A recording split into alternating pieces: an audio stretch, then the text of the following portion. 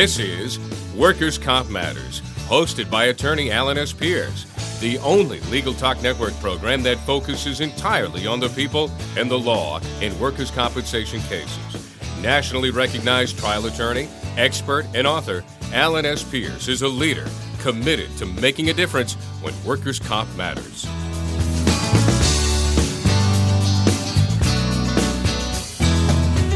Welcome to Legal Talk Network and our show Workers' Comp Matters. I'm your host, Alan Pierce. I practice law in Salem, Massachusetts with the law firm of Pierce, Pierce & Napolitano.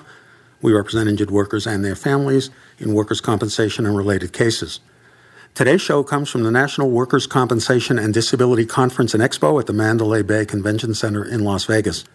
One of the presentations which has generated a lot of interest is entitled High Times in Workers' Compensation, the Impact of Medical Marijuana. My guests today are Jim Andrews and Albert Randall. Jim is the Executive Vice President of Pharmacy Services for Healthcare Solutions, the parent company of Cypress Care. He is a frequent industry speaker at conferences such as Workers' Comp Educational Conference, a variety of state workers' compensation, continuing legal education conferences, and has written and been quoted in several articles and clinical studies published in various pharmacy journals on topics relating to pharmacy and workers' compensation. Albert Randall is a principal of the law firm of Franklin and Prokopik. Bert concentrates his practice in the defense of employers and insurers, in the defense of workers' compensation claims, tort liability, and so forth. He is a member of the National Defense Lawyers Network, and I want to welcome both Jim and Bert to Workers' Comp Matters. Let's start with you, Jim. As a pharmacist, could you kind of define some terms for us? Many states have now adopted legalization of marijuana either for recreational purposes and or medical purposes. Tell us about what is marijuana, how does it work, so we can get into its use or impact in workers' compensation. Yeah, Alan, so thank you very much. It's very nice to join you this afternoon. So when Bert and I were asked to do this presentation, we kind of thought it was a little amusing, but then we thought it would be a nice opportunity for us to provide some educational information to work comp professionals. So what is marijuana? So marijuana actually comes from an annual plant called cannabis, and cannabis is grown in a variety of different places, but like I said, it's an annual. And so there's only 3 plant species out there that are predominant. One is called sativa, the other one is indica, and the other one is ruderalis. But indica and sativa are the ones that people are really buying when you go to a dispensary, say in Los Angeles or in Denver, Colorado. So what does that mean? It just means that it's a product today that is not manufactured in a pharmaceutical manufacturing way, but it's kind of grown and then harvested and used in a variety of ways, either to smoke it or ingest it to get the effects of marijuana. Now, I'm going to confess to you, I grew up in the 60s, and that's as far as my confession will go. However, my limited knowledge of marijuana, I never really thought of it much in a medical context. It seemed to have its origins, at least in terms of popularity, as for its recreational uses. Although, over the years, I have seen firsthand and read about its truly useful effects for example, stimulating appetites for people perhaps having issues with chemotherapy and difficulty eating, or what I first heard about its use was for glaucoma issues when people are having vision or ophthalmological problems. Tell me a little bit about the use of marijuana in the medical setting. What does it do that is beneficial? Sure. So, Alan, a couple things to get started with. Number one, if you look at marijuana and those different varieties of plants that I talked about, some have larger quantities or less quantities of 2 particular predominant metabolic issues from marijuana. One is THC and the other one is CBD. And if you look at what THC does for you in the body, it produces mood changes such as anxiety or depression. It may affect your cognition, so your IQ rates will go down over continued use, short-term memory loss, etc. When you start getting down into some of the side effects like increased appetite or analgesia, which is relief from pain, those are where the medical community is focusing on to see whether marijuana might truly be a solution that would be different than the narcotic opioids that are facing us today. So, Bert, I want to turn to you as a defense attorney. Do you find, either in your own personal experience or your research in other states where marijuana has been legitimized or legalized for medical purposes, that it's being compensated for by workers' comp insurers as a reasonable and necessary medical expense? It seems to be a mixed bag. Right now we've got 20 states plus D.C. that have legalized it medically and a couple that have legalized it recreationally. And certainly employers and insurers are really skeptical and hesitant to fund what they might consider somebody's recreational habit or an improper potential use.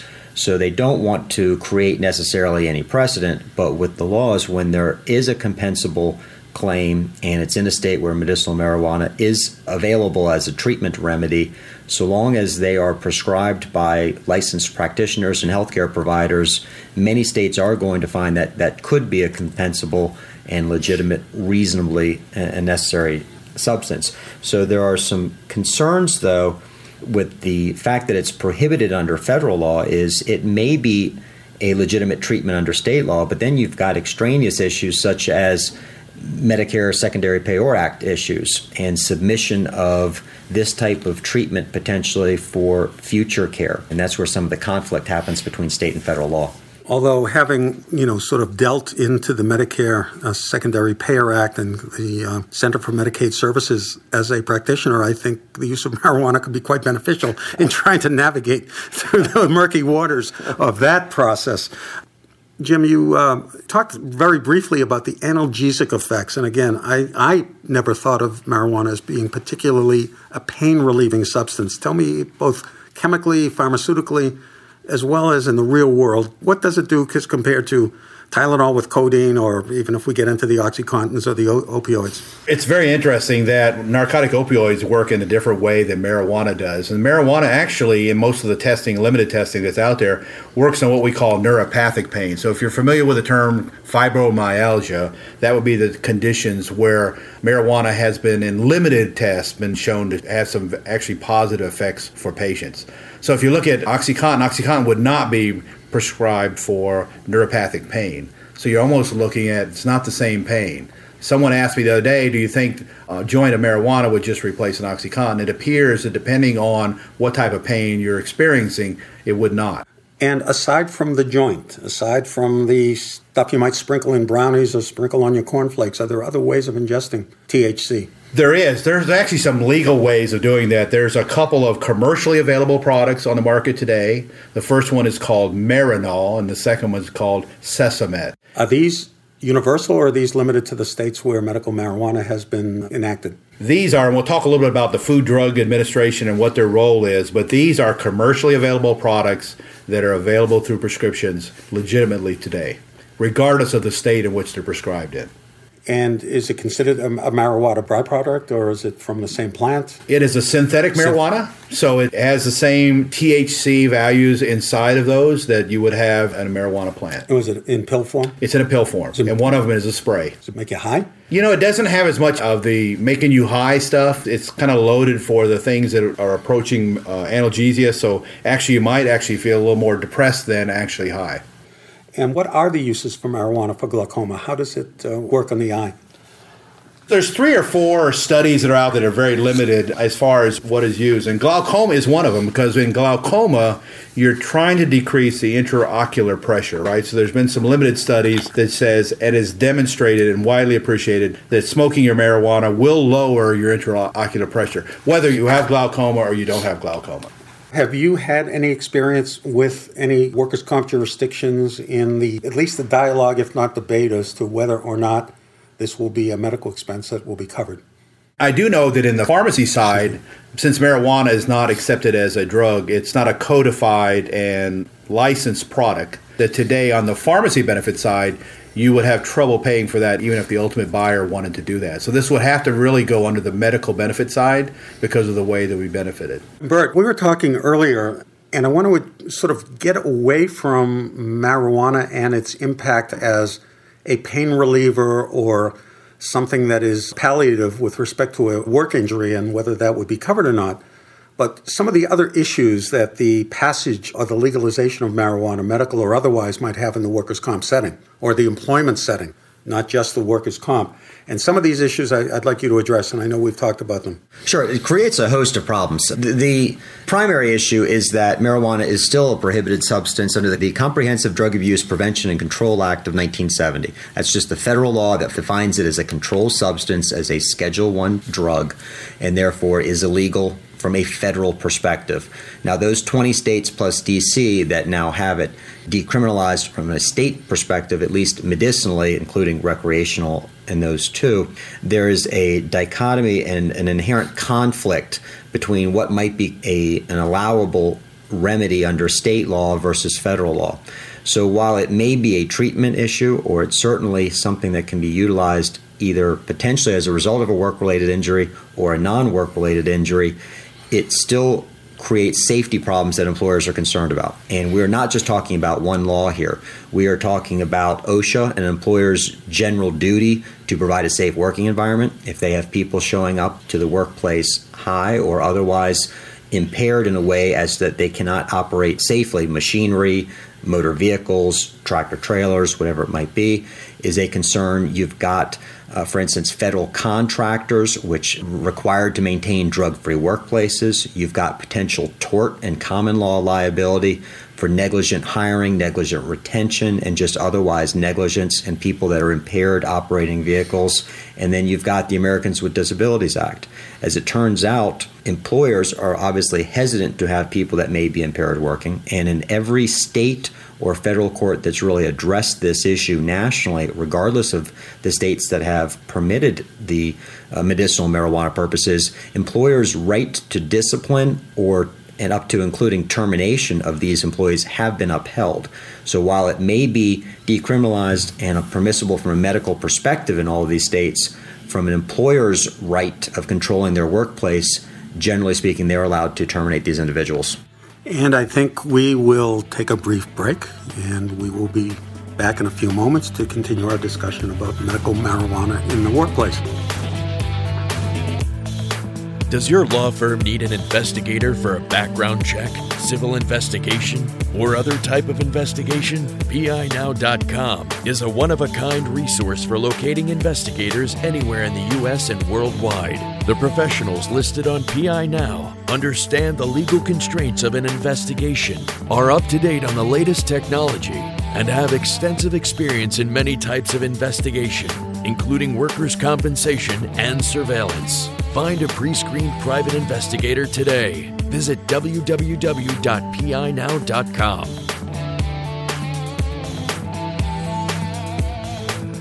Well, welcome back to Workers' Comp Matters, where we are having a very interesting discussion about the implications of marijuana in the workplace, both in terms of treatment and who pays for it, as well as for other issues that surround the workforce that may be ingesting or taking marijuana for any number of medical issues. Jim, let me turn to you. One of the other hot topics wherever you go in a workers' compensation seminar or conference such as this, you can't not have a panel discussion about chronic pain, or more particularly, the problem of long-term use or even significant short-term use of opioids or other type of addicting or addictive substances.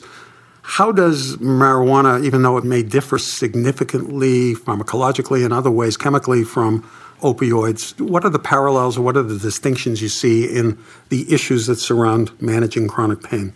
So, Alan, there's probably three things. One is today, at least the average injured worker and consumer in America can be assured that the drugs that are being dispensed in the pharmacy and given to the injured worker have oversight from the federal government. The Food Drug Administration has a very prescriptive process for making sure that a drug is both safe and effective. And it's significant that marijuana has undergone none of the extensive testing that the commercially available products have today. So that's number one. Number two, one of the things that we see with drug and alcohol and marijuana ingestion is that folks that have what we call addictive personalities react the same way regardless of the drug. So the good thing about opioids today, in the last 2 years, is there's medically evidenced guidelines. There's a lot of stakeholders that are involved, from the federal government to the local government to the physicians to medical oversight and medically evidence-based products. So I think the pendulum around narcotic opioids is swinging the other way, and there's a lot of education. as opposed to marijuana, where people are really from kind of a groundswell are kind of holding up marijuana as being the solution. There's no advocacy for safety. There's no assurance to the injured worker that they're getting the same product over and over. There's no quality assurance with that. And it's very important to note that the average joint, when it's smoked, and there's a lot of different words for it, but actually if you're smoking in a cigarette form, that the pain relief effect only lasts 15 to 20 minutes. So if you're in 24-hour round-the-clock pain, you could conceivably be smoking a pack or more of marijuana cigarettes a day. And about 3 marijuana cigarettes is equal to a pack of regular cigarettes when it comes to the effects it has on the lungs and emphysema and COPD. So there's a myriad of safety issues involved with using marijuana that have not been answered today. Mm-hmm. And, going back to the debates and the controversies that swirled around marijuana from the 60s forward about its addictive properties or non-addictive properties, or the dependency issues and non-dependency issues, what can you say to speak to that issue? Well, there's a couple of facts, Alan, that's out there. It's kind of indisputable. So number one is the marijuana that was initiated into the American culture in 1960s and the marijuana that's out there today is significantly different. Through advances in agronomy, et cetera, the THC quantities and percentages have gone up tenfold since the 60s, right? So it's a much more potent product today than it used to be. And the other pieces that you were addressing is that there's no guidelines around how to administer that. And if you have addictive personalities, it's been shown that up to 9% of the people who use marijuana cigarettes on a regular basis are addicted to marijuana. So the myth that that you can walk away from marijuana whenever you want to is really that. It's a myth. So Acapulco Gold ain't what it used to be? No, in fact, Kiwi Green is probably better than any of the others right now. So. And, Bert, turning back to you and the legal side of things, one of the sub-areas of workers' comp is the so-called intoxication defense. And there's a wide body of case law, some of it codified in statute, other simply by case law, as to the ability of an insurance carrier to defend against an injury that occurs when the claimant, the injured party, is found to have a substance in his system, be it cocaine, marijuana, alcohol, or heroin, or any of these other addictive and impairment-related drugs. How does this fit into the debate now where marijuana is legal in some states, or certainly legal medicinally in some states? It poses a couple of problems. There are two basic camps that the states generally fall into when it comes to an intoxication defense. One is that certain states refer directly to the Federal Controlled Substances Act. And being a controlled substance, if a person is on marijuana or is found to be impaired due to marijuana usage, just simply by being a violation of federal law, that is enough to sustain an intoxication defense. Other states, however, have carve-outs for those types of treatments that are at the recommendation or at the prescription of a healthcare provider. So in those states, if the marijuana usage, even if it creates an impairment, is in a state such that there is the carve-out for being a lawful prescription from a healthcare provider, then there would be no intoxication defense. And then I think there probably is a third subcategory is where there may have been an impairment, but it had nothing to do with the happening of the accident. Somebody could be impaired, and, a barrel falls off and hits the impaired guy and the unimpaired guy. The impairment didn't have anything to do with the accident, so. Exactly. And that's where I go straight to, that's the proof problem and the evidentiary issue. And that's where the testing is deficient in some ways, unlike alcohol, where you can extrapolate what the person's blood alcohol level was and what the impairment was likely to be at the time of an accident. With marijuana usage, that's nearly impossible to do. Even if you are able to establish that the impairment, however, was sufficient to cause some problems at the time of an accident, then it becomes a proof issue as to whether or not the accident was caused by that. One of my favorite anecdotes in this was a gentleman by the name of Brock Hopkins, who several years ago sustained an injury while working at Great Bear Adventure in Montana. He had gone ahead and smoked marijuana before going to work as a grizzly bear attendant. While there... I see nothing good happening from this, by the way. Mr. Hopkins had a very unfortunate day, and he was mauled by a grizzly bear. And what I found amusing was that the Montana courts that addressed this found that his actions in smoking marijuana prior to working with grizzly bears was mind-boggling stupid, to say the least. Nonetheless, they found that bears were, quote-unquote, equal opportunity maulers, and that therefore the smoking of the marijuana had absolutely nothing to do with him being mauled that day. Whether or not factually that's true or not is perhaps indifferent. Question of proof, but I can understand. Yeah. But that goes exactly to what you were mentioning, is that simply by virtue of the fact that he was probably impaired that day, didn't have any impact ultimately on his on-the-job injury, and therefore the intoxication defense failed. Well, I think we can all agree this is a developing area of an already interesting and intriguing law of workers' compensation, and the use of marijuana in a medical setting certainly does nothing but add to our body of knowledge and concerns. So I want to thank you for being with us. I want to thank Jim Andrews for your expertise, and Burt Randall as well. And I want to thank you for joining with us today. And for those of you listening, thank you, and see you at our next show. Thanks for listening to Workers' Comp Matters today on the Legal Talk Network, hosted by attorney Alan S. Pierce, where we try to make a difference in workers' comp legal cases for people injured at work. Be sure to listen to other Workers' Comp Matters shows on the Legal Talk Network, your only choice for legal talk.